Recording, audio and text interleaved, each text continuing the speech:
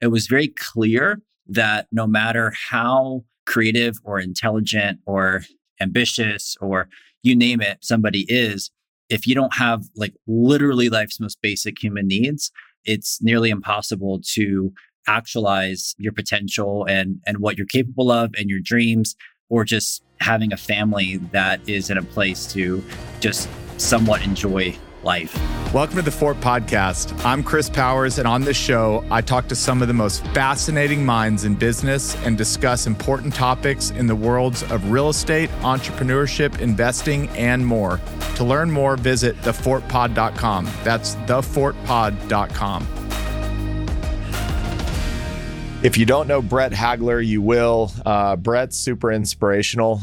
He's the CEO and co-founder of New Story, which is a nonprofit organization pioneering market-driven solutions to end the global homelessness problem that over 1.6 billion people in this world suffer from. He went through Y Combinator, and we talk about that.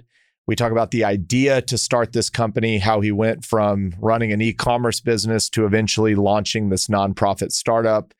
We talk about the problem itself, how large it is, and how he plans on attacking and helping solve this problem. Because when people have shelter and adequate shelter, it dramatically changes the trajectory of families, countries, nations. Brett's super inspirational. I think you'll enjoy this as much as I did. Enjoy the show. My good friend, Moses Kagan, who's also been on this podcast 4 times, that's a record, 4 times, is hosting the third Reconvene Unconference in late September. This is one of my favorite events of the year. It's 3 days out in beautiful Santa Monica, California, and the whole event is designed for real estate deal sponsors and allocators. It's a ton of fun. I've met some incredible people. I look forward always to seeing old faces, but also meeting new faces. And this year, he's been generous enough to ask me to host a breakout session on industrial. And I know if you go to their website or follow their newsletter, you'll see about a lot of the other breakouts they'll have this year. There's some great ones. You all should come. Moses has been generous enough to offer $500 off to listeners of the podcast who buy a ticket. And you can either find a link in the show notes, or you can go to reconvene.com/thefort. That's RE-CONVENE.com/thefort for $500 off. I can't wait to see y'all there. I love this company, not just because of what they do, but 2 of my best friends run it, Nick Huber and Mitchell Baldridge. It's called RE Cosseg, and they have a singular mission: to help real estate investors spend less money on taxes. If you're an investor, a broker, or a property owner, listen up. This is crucial information. A cost segregation study can help you unlock the hidden value in your property by enabling you to write off components of your building faster. This means you'll pay less in taxes and have more cash in your pocket to reinvest or distribute to your investors. The team at RE Cosseg are experts in this highly specialized field. They only use engineers to perform their studies, and they use the highest industry standards for their reports. Over the past year, they've completed over 600 Cosseg studies and have saved their clients more than $65 million in taxes. For smaller properties, they do site visits fully virtually, which makes it extremely fast and easy to get your Cosseg completed. They also have an experienced team for larger in-person site visits. Big or small, they make it extremely quick and easy. And the best part, their initial analysis is absolutely free. They'll examine your property and show you how much you could be saving. Visit RE Cosseg, that's RECOSTSEG.com. Hey guys, if you're not following Fort Capital on LinkedIn, I would. In a prior ad, I talked about our newsletter, but LinkedIn is just as good, except these are in real time. We post weekly, sometimes daily. We talk about career opportunities, information on our latest acquisitions and dispositions, updates across the Fort team, our latest real estate focused podcast episodes, our most recent content pieces. Stay up to date with the #1 fastest growing private real estate company in Texas by following Fort Capital on LinkedIn. Brett, welcome to the show. Thank you for joining me, my man. Chris, great to be on with you guys. Big fan of your pod and a big fan of you. So it's good to be here. I'm a fan of you and all that you stand for. Brett and I have gotten to know each other over the last year. And his story and what he's doing at New Story really captivated me. And so I thought we would just start it there. Will you describe kind of your journey to finding New Story? And I would love it if you would talk about your experience in Haiti. Yeah. So doing something like New Story, which just for context for the audience, is a nonprofit that focuses on providing housing opportunities to low-income families. We'll get more into how we think about investment and real estate and a lot of that stuff and innovation. But that's what really focus on. And, this is probably the last thing that I thought I would do growing up. And so my quick background in how I got to Haiti and then starting New Story was I grew up in Florida, had two amazing parents, sometimes had an amazing brother, and you're kind of stereotypical jock all throughout middle school, high school. When I was 18, out of nowhere, I learned that life, you never know what life's going to throw at you. And I got diagnosed with a really rare form of cancer. And so that was a pretty hard time. In hindsight, taught me a lot about just grit and perspective and a lot you can learn from that. Then right after that, I got better. It took me some time. I went to college at Florida State. When I got there, most people would think the story would go, he overcame cancer and everything now in life is just full of gratitude and full of just wanting to make the most of the gift he'd been given and, all of that stuff. And I kind of went the opposite way. And I kind of thought that life is short. I want to go kind of live it up, make the most of life. And so when I went to college, I was pursuing what I call the 3 Gs. And the 3 Gs is not gratitude and generosity and God. It was girls, gold, and glory, which turns out to be the 3 things that have been the fall of mankind all throughout history, if you really think about it. And so that was what I pursued. But I loved business. I loved learning about entrepreneurship. I was reading, almost a business biography every week. And so had a real obsession with startups and business. And so after college, I graduated and started a for-profit e-commerce company. I was raising a little bit of venture capital at that time. And kind of around that season, 2 things happened. One, which is kind of the big 180 in my life, I made a big change and reclaimed the lost childhood Christian faith that I had. And, I won't get into details of how that happened. People get there, whatever they, find purpose in all different types of ways. But for me, it was really clear that my faith needed to be the central point in my life. And so I made a lot of pretty significant changes to my lifestyle and to my vision and how I thought, I could use a little bit of the God-given kind of ambition or entrepreneurial mindset in a way that could maybe help some people. I, have this kind of new perspective on life that is channeled through my new faith this time. And I wanted to start giving back a little bit of the money that the startup was making. And it was e-commerce startup. And this was also around the time when Tom Shoes and Warby Parker and a lot of those buy one, give one brands were really popular. And so we wanted to have a component to that in our business. And one of the charities that we were going to be giving to was based in Haiti. And I went on a trip down to Haiti in 2014 to see this charity in person. It was an organization called Mission of Hope. They're phenomenal.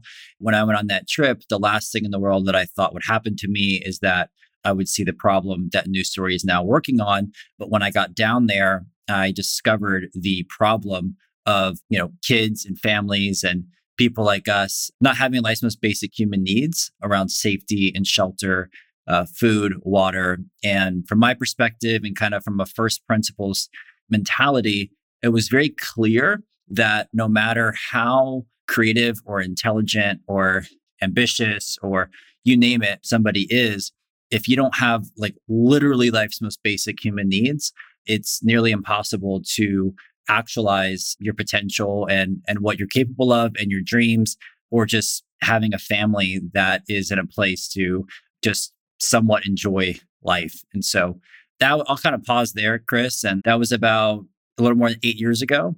And that's how New Story ended up getting started. Yeah, a lot to unpack there. Let's just start with, because I think, and I'm kind of I wouldn't say I'm in a funk. I'm in a weird spot where I kind of feel like in my life, I'm kind of waiting for that thing, that experience that captivates me in such a way that maybe it turns me a different direction. And I guess I would just start by saying, okay, you went to Haiti, you recognized something. It obviously had a huge impact on you. What happened in the next days, weeks, months? Like, how quickly did you act on this? Is this something that lived in your brain for a few more years and then you picked it back up? Like, how did you take action? Yeah, it's a good question, Chris. I'd say it was the kind of intersection of two things. So one was just I'd say from a heart perspective of just people, there's different things that move people. And for me, just the idea that and then I learned how big the global problem is, which is literally over 1 billion people that live in inadequate housing. And so from a heart perspective, it really caught my attention. It really moved me. I couldn't stop thinking about it.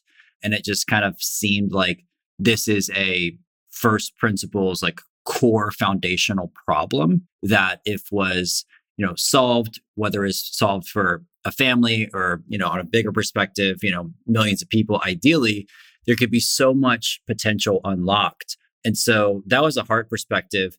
But then I say the other thing, which was really important and probably News Story wouldn't have started without this piece.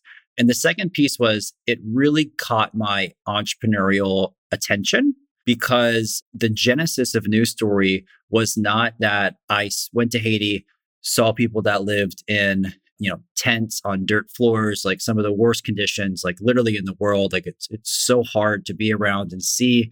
So it wasn't just that I saw that and I wanted to then go start an organization. It actually wasn't that. I tried to go find other organizations that I could get excited about that were doing something with housing for some of the most vulnerable low-income families.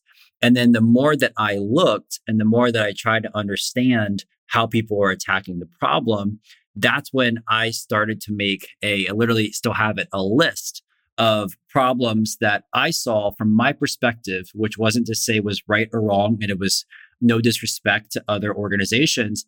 But what I saw was a lot of the status quo, a lot of marketing and branding that looked like it was stuck 20 years ago. I didn't see a lot of technology being used. I didn't really see a lot of innovation. I didn't understand why there wasn't more involvement with local labor, local materials, and like really being able to scale that way.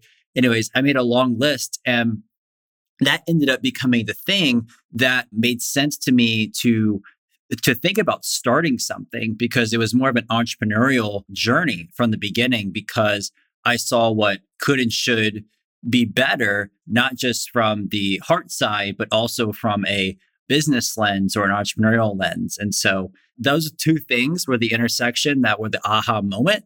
And that was about a year process from when I first saw the problem in Haiti and ended up calling it News Story. The name News Story represents, most importantly, creating a news story in the families that we get to have a chance to partner with, but also a news story in how we think about building a more modern, innovative social impact organization that would be a lot different from the traditional kind of models or approaches that I had seen or experienced. And kind of from there, Chris, we went on a limb and we applied to this program out in Silicon Valley called Y Combinator.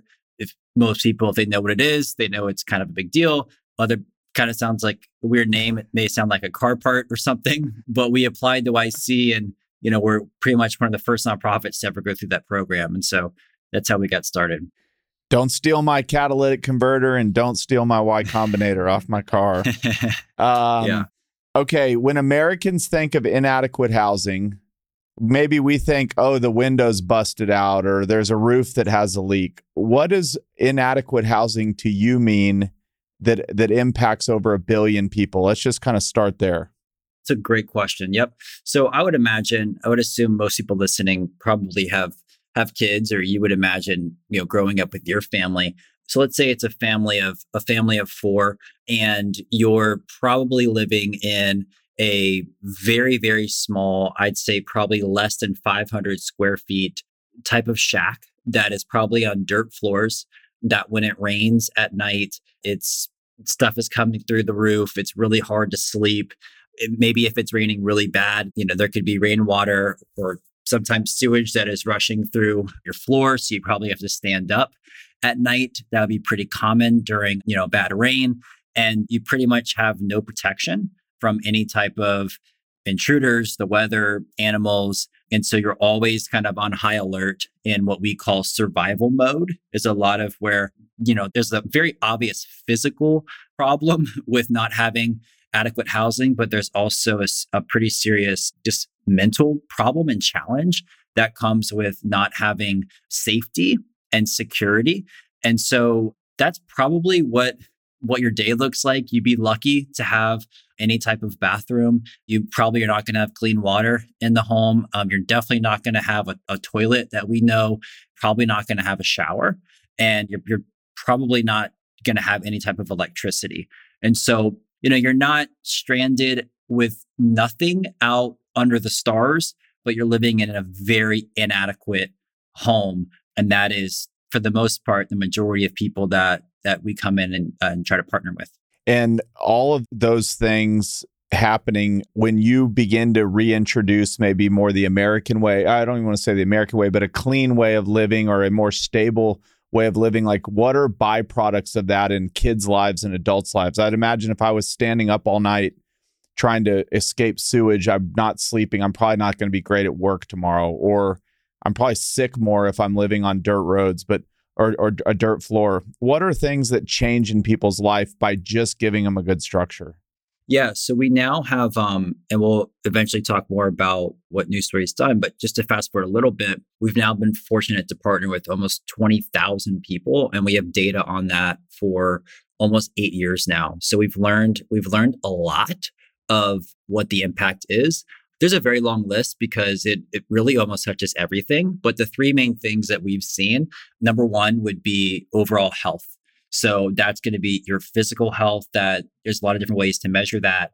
Also, your mindset and your well-being when you know that you have a place that is safe, that is yours, that is on a piece of land that you can plan to be on for maybe the rest of your life or generationally. That really changes how you can think, how you can plan, how you can set goals. So first thing would be health. The second thing would be overall income. So it is absolutely amazing and inspiring to see people increase their income once they just have their basic human needs met. A couple examples of how that happens. There's tons of people that start very small businesses. And so they'll do that on their own, but that's not everybody. It's just very simple things like maybe a hardworking mom that wants to just show up and be an awesome maid, and make a decent living doing that, or somebody that could be a farmer when they actually have a place where they can count on for safety and not worrying about their kids being sick in the morning or them getting sick, or, the long list of other problems that come from kind of living in survival mode. They're just simply able to better perform at work. So income would be the second thing. And the third thing would be education. So kids certainly improving their ability to learn, their ability to have a place where they can create, they can maybe get a computer, they can do whatever they're designed to do and explore and be curious about. So those are the three main things would be health, income, education. And in our opinion, those are quite important when we think about trying to change not just the society, but also economies as well, these local economies. I cannot imagine. It's hard to imagine. All right. We've kind of described what the problem is. Now let's go back to the moment you said, we didn't really discuss, but I'm assuming the e-commerce business either went away or didn't work or something because you had time to go to Y Combinator. Maybe we can close that loop. And then I want to talk about how we're solving the problems. Sure. Yeah. So ended up shutting that down after about 2 years. It was an incredible learning right out of college, and we were able to give back almost all the venture capital money we raised, which is kind of unique. And so we just kind of realized this isn't something that I want to dedicate my next 10 years to building. There wasn't enough differentiation. And so we just thought instead of spending, $400K a month burning on Facebook ads, why don't we just, return the money? And then after that, I actually had the idea for News Story after that. And so I was able to go back to a lot of those early investors, and they helped seed News Story. This was more in a philanthropic way. So yeah, then we applied to Y Combinator. For those that aren't familiar, it's regarded as the world's top startup accelerator program. They've produced companies such as Airbnb, Coinbase, DoorDash, Instagram, Stripe. It's a quite impressive list. And we went out there at that time as fully as a nonprofit, and we had a phenomenal experience. And so I don't know if you want me to talk any about that, Chris, or certain questions. But yeah, let's go in with like, what did you think the idea was? Or did you just go with like, there's this huge problem and we're here at YC to kind of figure out how to tackle it? Or did you already have an idea?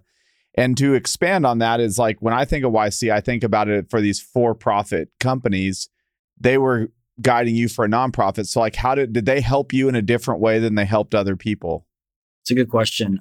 I'll answer the last thing you said first. No, they didn't. And I think that was actually the best part about going through the program. And a lot of what I kind of envisioned as a founder is that there's going to be some differences, right? There's going to be some nuance, but at large, I think you should really think about building an organization, whether it's a nonprofit or for-profit, in a lot of the same ways, right? Having a lot of the same standards, thinking about how you're recruiting talent, how you're doing branding, how you're doing marketing, how you're thinking about the quality of your product, what is really different about what you're solving. And so when we went through, and this is a long time ago, and our model has essentially entirely changed ever since. The mission hasn't changed, but we've learned, we think, much higher impact, higher leverage ways to deliver that mission. We really focused on the problem of feeling like charity was a kind of like a black hole. And when you gave, you really didn't know where the money was going, what was actually being done with it, who was actually being impacted, what was the overhead expenses. It just all kind of felt like a black hole. So we added a lot of transparency to that process. And we actually built a crowdfunding platform where you could go online and you could just see families that we had on the platform. You could give directly to that family. 100% of that donation would go towards that family. And then when they moved in, we actually sent a move-in video back to that donor. So there was a lot of transparency in that process, and crowdfunding, which was, back almost a decade ago, that was, there's always going to be different things. And crowdfunding wasn't like this huge wave, but there was a lot of, new crowdfunding sites. And so that was kind of like the original model. It was still focused on housing. We still had the same mission, but how we deliver that mission is about night and day different from today.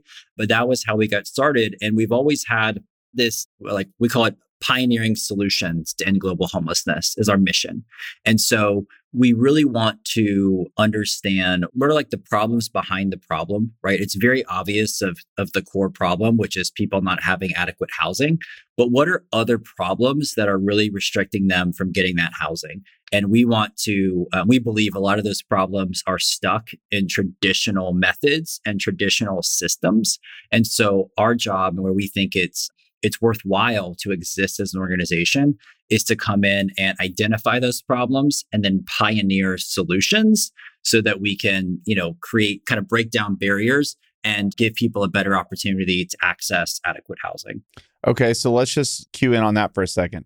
How do you go about finding the problems behind the problems? Because you can use this framework in for-profit or nonprofit. How did y'all think about it? Yeah, totally. So let's just use News Story as an example. And I would say, let's think of it less as nonprofit or for-profit, but just thinking about problems, right? So, today, I'll kind of fast forward a little bit. We really focus on solving two big problems that restrict people from having access to adequate housing, right? So after you do this for 8 years, we think there's two main ones that we're basically dedicating the organization to solving. The first one is just the overall cost of a house, right? So if you have a cost, the cost is just too high usually, right? And so we spend a lot of time, a lot of R&D, hiring team members, civil engineers, architects, creating partnerships, creating R&D projects with the goal of decreasing the cost of that home, right? So that's the first thing that we focus on. And then the second problem is that even if a home is lower cost, which is great, you then still have to solve for the problem of how does it get financed? And so the other problem that we work on is a lack of housing finance for very low income families.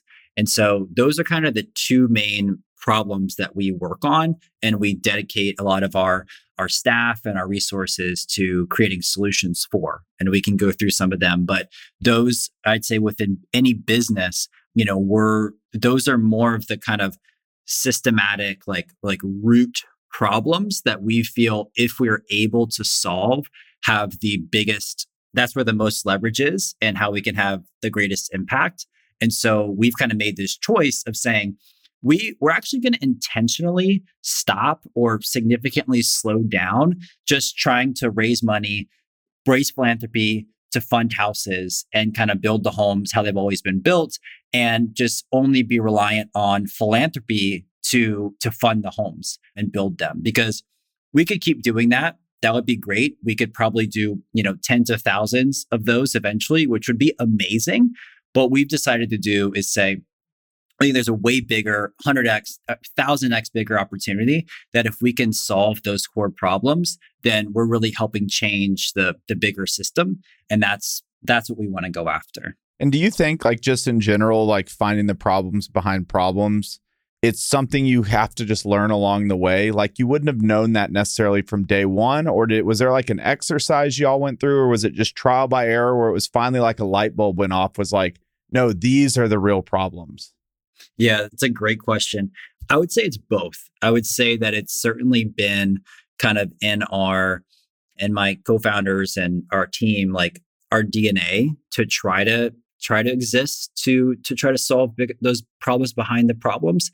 And then the second part would be, just a lot of testing and a lot of experimenting. And unfortunately with that usually comes failure, comes challenges.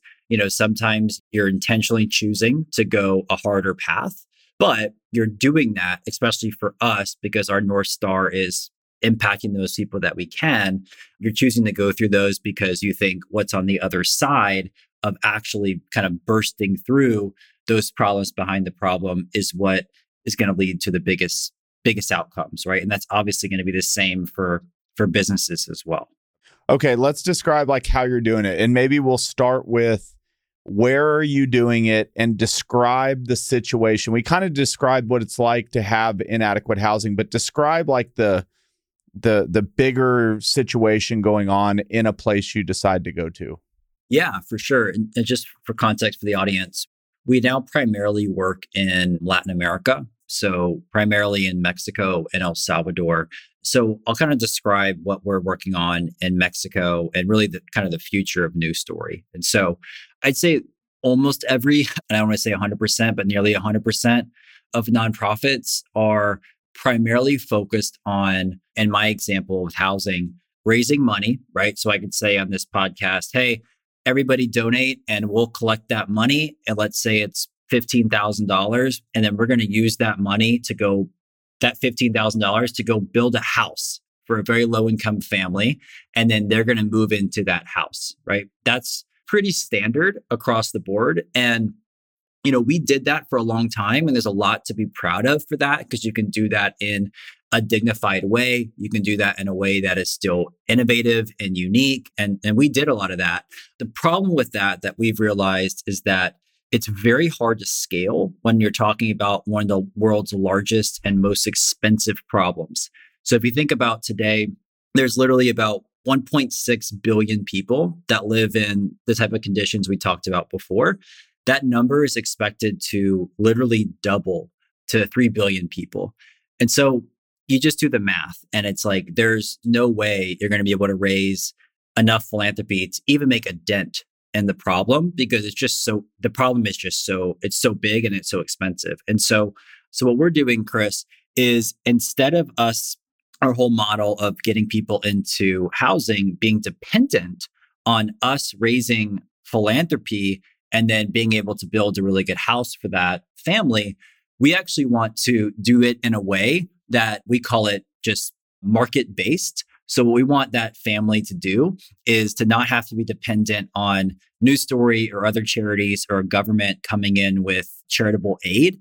And we want them just to be able to have an opportunity to get a loan for a new house, or to be able to fix their home in a way that they can pay for it and that is actually profitable in that market. And so we are just essentially, it's very basic. We're trying to make these local markets become efficient and work for underserved low income families in a way that they can afford the cost of the house and that they could also afford the financing, and that whoever is building the home or lending to that family, we're unapologetic about this. It needs to be fairly profitable to those providers, or else nothing is ever going to scale and you're not going to be able to get all of the larger impact that you need and really changing the system. So what we're trying to do, Chris, in summary, is not just build homes, but build housing markets in these environments that, operate on a lot of the beautiful components of capitalism, and doing that in a way where today it's just an efficient market. I asked you this at the event we were at together.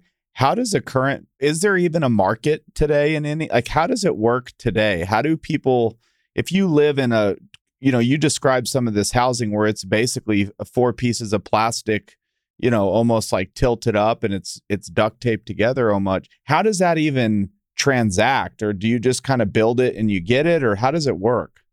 Yeah. So today, a lot of families try to self-build that inadequate housing structure. And that can literally happen over 10 to 20 years, where they're just slowly trying to store away cash that they're making. They're slowly trying to add, a wall or a floor. It's insanely inefficient, right? It's not a quality home. So that is kind of that's like the status quo of how it happens. And so what we're doing, and we're coming in, I'll give you an example of a project that we've been doing in Mexico, is we'll partner with existing kind of just people in the market. So to us, that looks like a land developer, a home developer, and then a local bank. And so let me explain how that works. So we'd come in an area where we know there's a lot of demand from these type of families that dream of having a life-changing home and on land that they own. So we choose that area. We'll partner with a land developer, and we'll actually buy a large piece of land, and we'll develop that land. And what we did in this project is we actually started to market and promote the idea of a family buying their land. And then eventually, if they kind of do a lot of the right steps, seeing the dream of being able to afford a new house that would be built through a mortgage. And so we created marketing material, all types of stuff for the families to understand.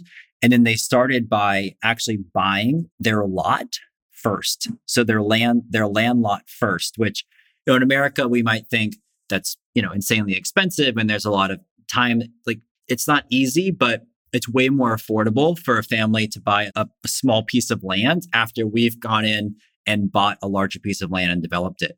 And so what that does, Chris, is families start to pay, and it doesn't take that long. It maybe takes like 12 to 18 months total. So they're building a credit history that they didn't have before, because they have no track record or credit history before. And then they're also gaining collateral that's actually a good market value, which would be that piece of land. And so from there, after they've completed those payments, they're in a much better position to kind of move to that next step, which would be getting a longer term loan, in this case, a mortgage for a new house. And so we partnered with a local bank that we found, and we kind of told them about this model and this project. And so they're going to be financing mortgages for all of these homes that we're building in this area, which is about 200 houses. And then we found a developer that will be building those 200 homes. And we did a construction bridge loan to get those homes built. And then once the families move in to the new houses, the mortgage provider comes in and provides, this is classic real estate development, provides a takeout to put up the construction bridge loan. And then families are able to actually afford a lower cost home, because we used innovation and architecture to get the cost lower.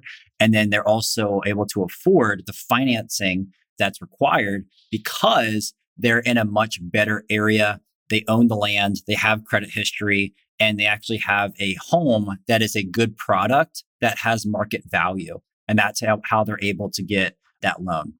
So that's one example. So that's a lot different than going in and saying, hey, we just want to raise, actually that example historically would have cost about $3 million in philanthropy, which is awesome. And we did that. We've raised almost $100 million in philanthropy in our first 8 years. And that's great. Like, we're super proud of it. It's super high impact.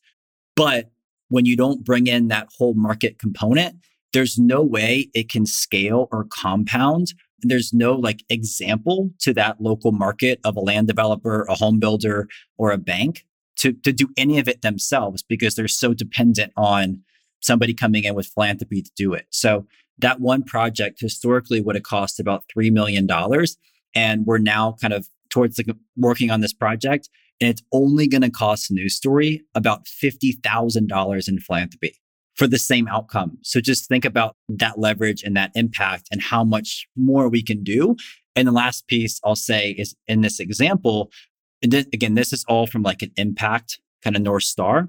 The best part is that we don't have to be there and keep doing it, because we can really like show product market fit and demonstrate it. And then those kind of existing businesses, land developer, a home builder, a lender, they can see that this is actually profitable and that it's an underserved market, and they can keep doing it, and they don't have to be dependent on News Story.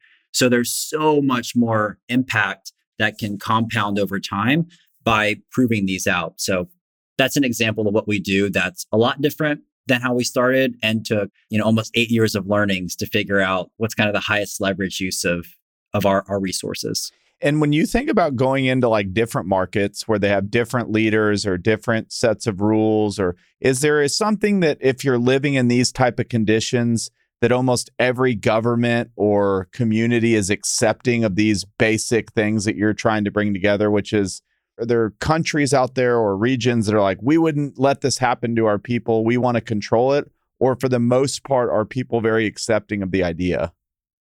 Yeah, we have a staff that really just tries to prioritize going to places that are going to be friendly and that want us there. Unfortunately, that's definitely not every place. I'd say the majority of places do want it. A lot just don't have maybe the resources, or even sometimes some of the, we call it technical expertise, which is just kind of a phrase of the know-how, right? Like sometimes they just don't really have the knowledge or the understanding. And so what we try to do is we try to come in, do it all locally, right? That's what we think that's the highest impact, the best way to scale, and do it locally. But that doesn't mean that we can't bring really great techniques or architecture or design or lower cost building methods, right? We're bringing that to this area. And then we're also helping bring some of the financing piece that a lot of places today maybe don't have. So the best ways that municipalities can really help News Story now is just being very friendly with a lot of their permitting, and like a lot of stuff similar in the US, right? That is really important to us because we, I don't think I mentioned this yet, but we primarily have built large communities. So think of 100, 200, 300, sometimes up to 400 home developments, which comes with, roads and services and a lot of the basics that come with that. Okay, we'll go backwards a little bit. You said 1.6 headed to 3 billion. I would think the problem would be shrinking. What is causing it to double? They're just having more kids, or like, how is this expanding? Yeah, there's a couple things. And this is a little bit above my pay grade, is like trying to really explain it well. But, I think people are there's not enough inventory being built, right? So there's not enough new inventory being built to catch up with increased population. A lot of the income, is in some parts of the world has moved up a little bit, but still going extreme poverty, trying to get out of extreme poverty. A lot of people are still in a very low income place. And so even if they're increasing from $3 a day to $9 to $10 a day, like that's very meaningful in a lot of areas of their lives, but it's still very, very, very low income in order to actually afford housing. So that isn't increasing in the way that it should. The income levels around the world, climate's a big piece of it, a lot of other things, but. Okay. And then back to like the housing and getting the housing costs down, but you're going into markets, you're partnering with home builders. Are y'all giving the home builders plans and techniques on how to build this, or are you participating in that in some way, or Are you leaving it up to them? It's a good question. It's a combination of both because there's really competent local builders that we're able to work with. And we really want to respect that and learn from them. And so we by no means want to come in and be like, this is exactly the way, this is exactly how you have to do it. But we also, can come in and provide certain expertise that our team has and that we've used in other communities or countries, certain innovations, that we're working on that they don't currently have, but they want to try it out. And so they'll adopt whatever that method might be. And so we kind of get to take best practices from all the different areas that we work. We also have a innovation lab at New Story where we'll test different type of methods through an innovation lab.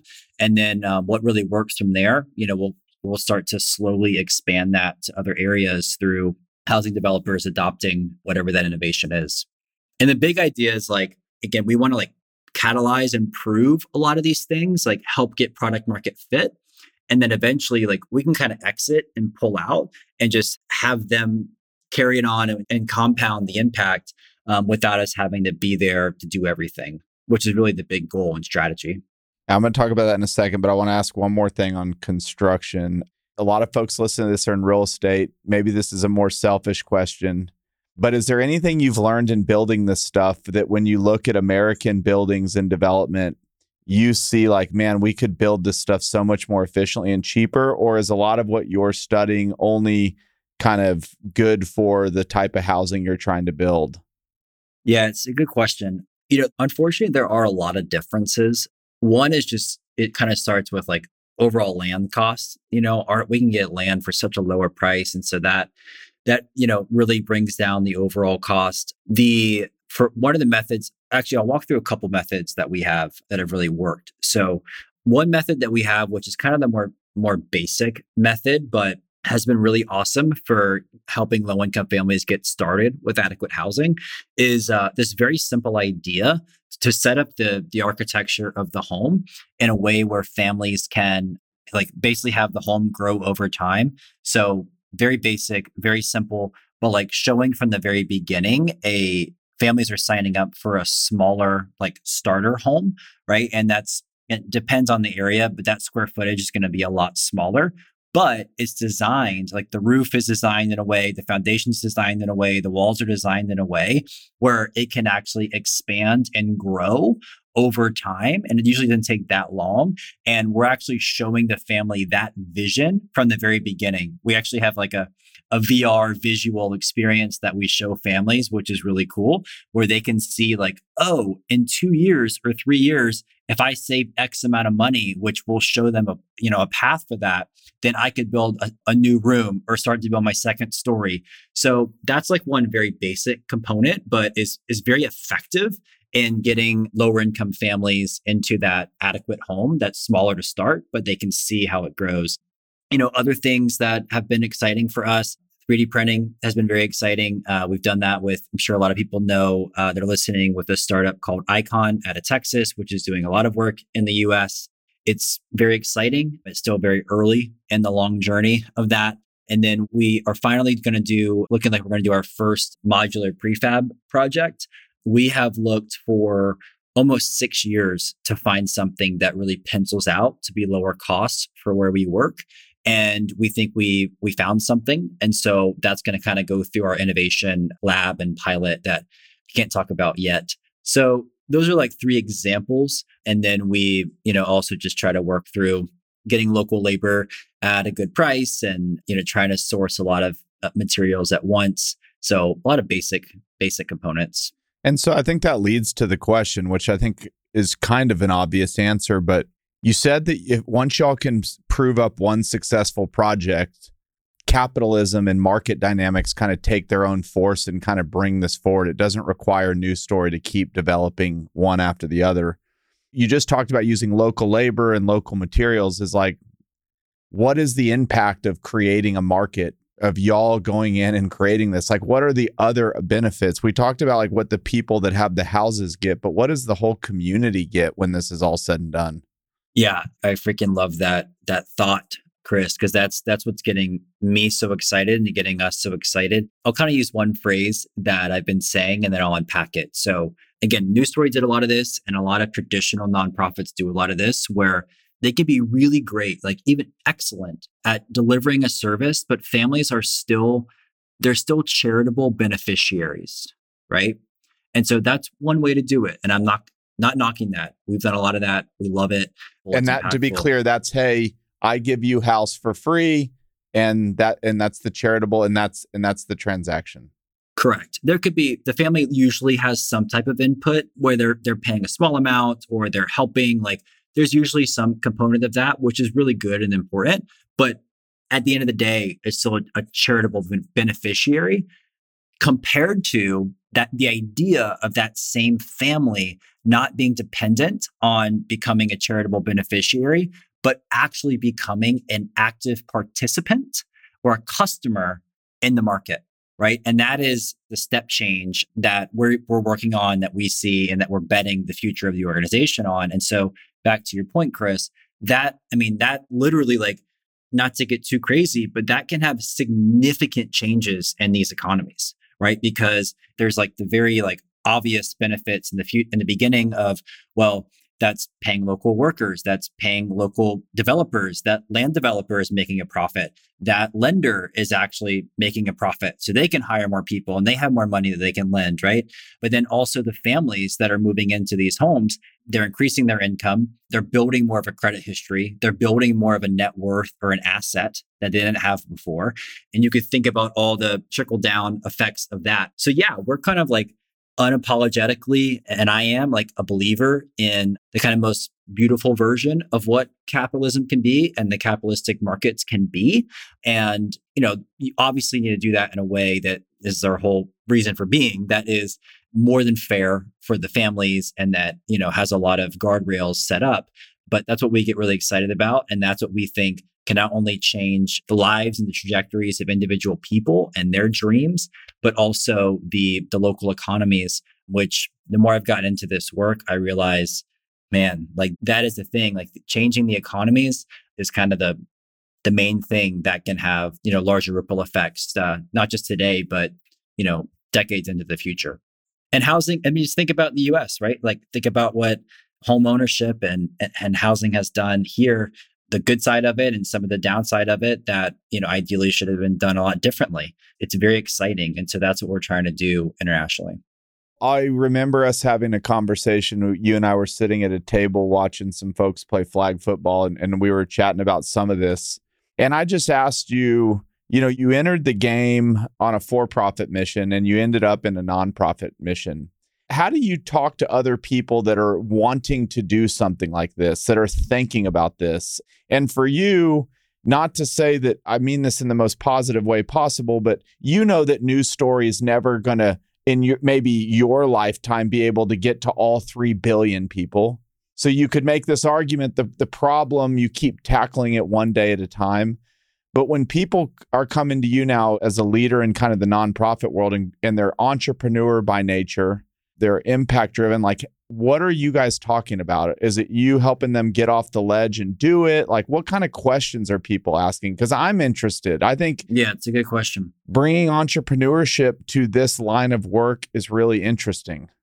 I'll answer it in 2 ways. So the first is that you absolutely don't have to have a nonprofit to do the work, right? Like it doesn't have to be structured that way.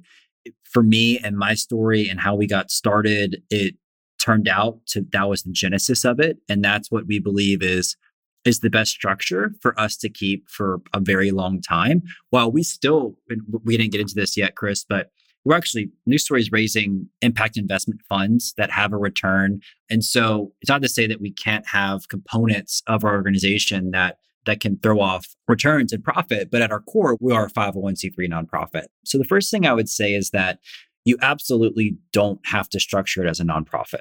So if I was, and News Story actually started about 1.5 years ago, we actually incubated a venture capital fund and we spun it out. It's called Home Team Ventures. And my co-founder of News Story, her name's Alexandria Lofsy. She's running that full time. She's the managing director. And what Home Team Ventures does is it invests in early stage technology companies that focus on big breakthroughs in construction and housing and architecture. And so we're literally, and those are full blown for-profit companies, are trying to create products that are really changing something. And if those products work, the market is so big, then it's going to, ideally the thesis is that it's going to scale and it's going to be a big company.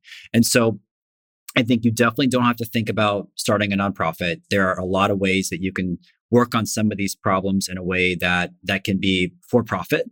There's financing business, there's all types of stuff you could think about as an entrepreneur. Then the second thing I'd say is if somebody does want to start a nonprofit, then, it's all about how do you, what I get really excited about is how do you create an organization that has the potential to, have impact at scale. Right. And that is what's so exciting to me as an entrepreneur is to have the ability to work with incredible people to create something that, and we still have a very long way to go, but actually has a chance to impact millions of people. That is our goal. That is our North Star. That is what we're designing the organization for. And that's what gets me up in the morning. And that's what's so exciting to me. And it's, it's way less about, is it a nonprofit? Is it a for-profit? Are we going to go public? Are we not? And it's more of like, we have the opportunity to potentially create something world-class that can impact millions of people. And that's a phenomenal journey to go on. And so that's what I've decided to do and we've decided to do. I have so much respect. I wanted to ask you two questions just kind of on philanthropy in general. I'll speak from my experience and then you speak from yours after I ask the question. But some charitable organizations, they're huge. And some people would tell you, don't give them money. It all goes to corporate. By the time it gets to the cause, it's not good. And then some say, everybody has an opinion on these things. From your perspective, and you started this conversation off with y'all's transparency and being able to show people, how should somebody like me do due diligence on a nonprofit before giving them money? Yeah, it's a great question. I think ideally, they should have some type of simple, compelling material that's on their website or listed somewhere. Like it shouldn't be this Easter egg hunt to find where is the information that you're looking for, right? It should be very clear and transparent of how the money's being allocated, where it's going, right? News Story actually has a group of donors that's a smaller group that we call the builders. And the builders only fund our team and our OpEx and our plane flights and our R&D, but they're choosing to do that, right? And so we make it very clear and transparent about, hey, if you're giving here, it literally goes to a bank account that pays my staff, that if we're doing a recruiting trip, it's paying for that, et cetera. And those people have opted to do that because a lot of them are leaders or entrepreneurs or business owners, and they understand like, oh, well, that's what it takes to scale something. So I actually want to give there. While as other people, which is, 99% of our other donors, they're giving more to the projects, right? Or to an exciting R&D or innovation project that they know they want to give to. So ideally, Chris, you should just know how the money is being allocated. And ideally, you should know what that is. And you shouldn't have to find that. It shouldn't have to be hard to find. And everybody and every philanthropy should be able to provide that if you ask them. Correct. Yeah. And I actually would say that I think sometimes people get too caught up in looking for like this perfect ratio or like in my opinion, I think that the management team at that nonprofit, they should be doing what they think is best, but they need to be able to explain why they're doing it. Right. And so as long as that's clear, then I think it's great to give to them. The other thing would be just maybe going back to like what I was talking about earlier is like just trying to understand what's the problem behind the problem that they're trying to work on, and what are you as a potential partner or donor, like what do you and your spouse want at that time, or your kids, right? Like my spouse and I sometimes we'll give this something because we don't care as much about the bigger term, huge strategy and like all this stuff I've been talking about today. And it's more of just, hey, this is something that has hit our heart. We think it goes direct to this person or to this cause. And I maybe care less about the whole like bigger picture strategy, all of that stuff. So I think it just depends what you want to do in that moment. And ideally, the last thing I'll say, Chris, ideally, like if it's something that's going to be maybe a larger partnership, whatever that means for the person listening, your family, right? That could mean $1,000, $10,000, $1,000,000 larger. Then I do think it's important to, you don't have to become like, super close with the management team, but you should ideally have an understanding of who are the leaders at the organization. And I think trying to have a conversation with them or learn, like read what they've written, like just like you would do in a business, right? You would probably try to think about who is that leader? What have they written? What is their track record? Can I talk with them if you were going to make a larger investment? So I would try to have a very similar process if you're going to make a larger commitment to a nonprofit. The second question was, I've raised money for real estate, but what I'm offering people is a return on their money and tax benefits and all of these things. And you've raised $100 million in 8 years for philanthropy, but you've also raised money for a for-profit deal.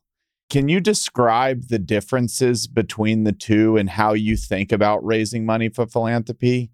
That's something I've never done, but I feel like in my life that will become part of my journey along the way, is being more involved in this. And I have no idea, like best practices, how to even think about it. Like, how do you think about it?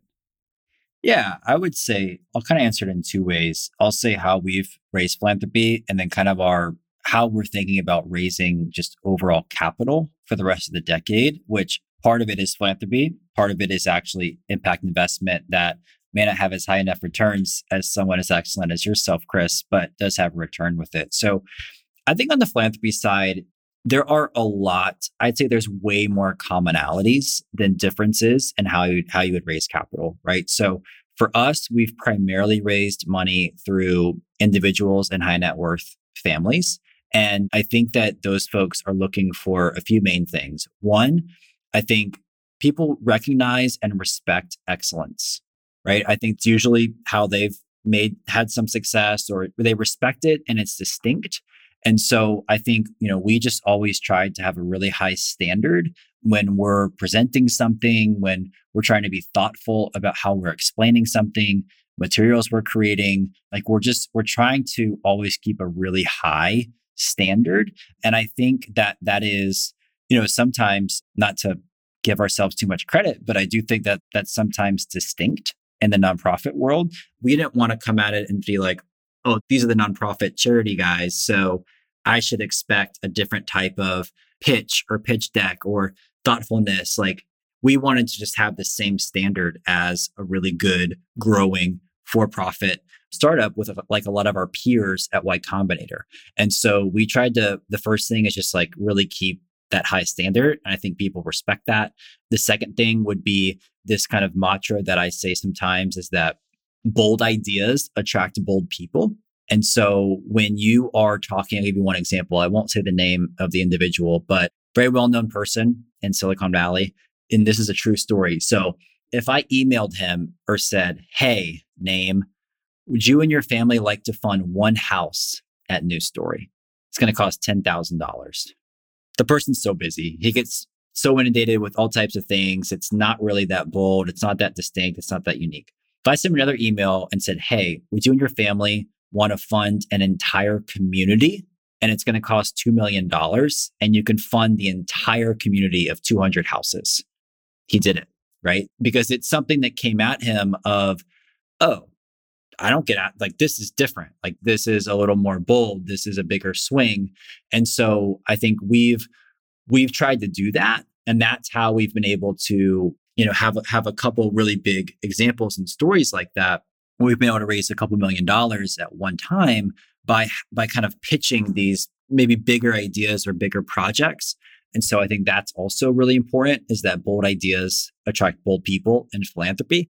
And the third thing I would say is it's kind of like it goes together, but being able to articulate your vision, just like a regular founder probably would, but then also have like a very detailed plan of execution of what y'all need to do in the short term.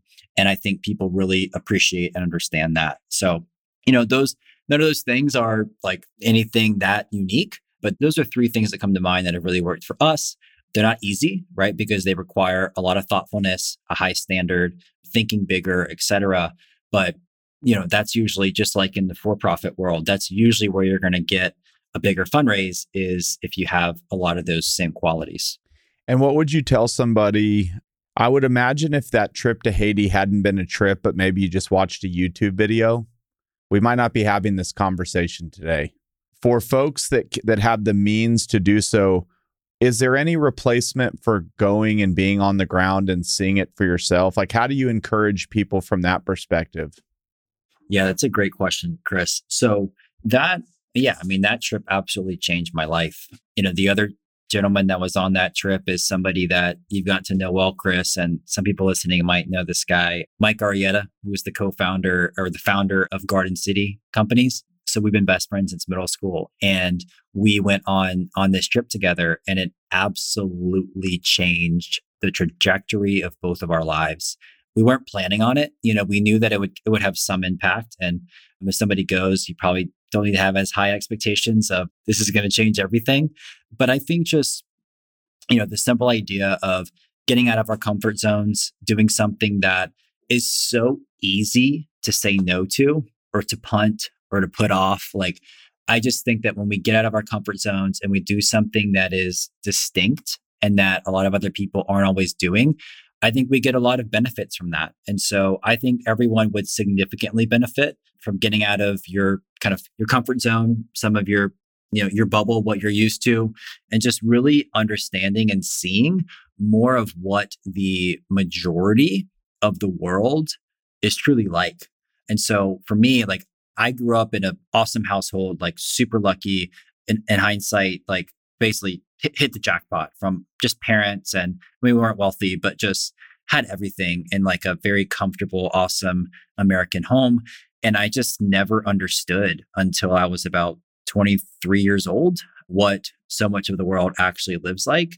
And that just really hit me, man. Like it just really hit me. It gave me perspective. It gave me a bigger picture of the world.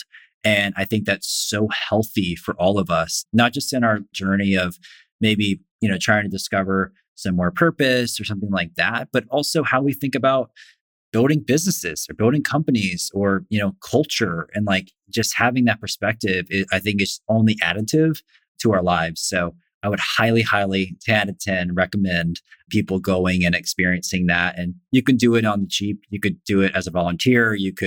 There's so many different ways to do it. So that's a perfect way to bring it home. If one, man, I think how I feel about you. You're very inspirational. I'm rooting for you, and I know a lot of people are. If somebody is listening, wants to know more about what's going on at News Story or get in touch, like where would you point them?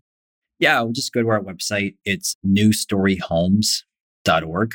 So I would go there. You could see more about what we do. We have 2 documentaries up on our website. One was one that Apple TV did, which is really cool. And then another one that we self-produce ourselves. So you can learn more about our work there. And then ways that people can get involved. Anybody could donate any amount they want on our website. We have this other program that's a little more higher level called the Builders Program. And so that's kind of this private group of families and companies that just give to our team and our operational expenses and our R&D budget. So that's another way to get involved. And then the third way, which is, relatively new, is that we are going to have different impact investment funds that people will eventually be able to invest into later this year. And so if they just kind of give their email, we'll be able to share when those are available later this year. Brett, you're the man. Thank you again for joining me today, buddy. Thanks, Chris. Very thoughtful, curious questions, man. I appreciate it. I hope you've enjoyed this episode of the Fort Podcast. Be sure to follow us on your favorite podcast platform or hop on over to YouTube to watch full video episodes if that's what you'd prefer. For more information, you can check out thefortpod.com.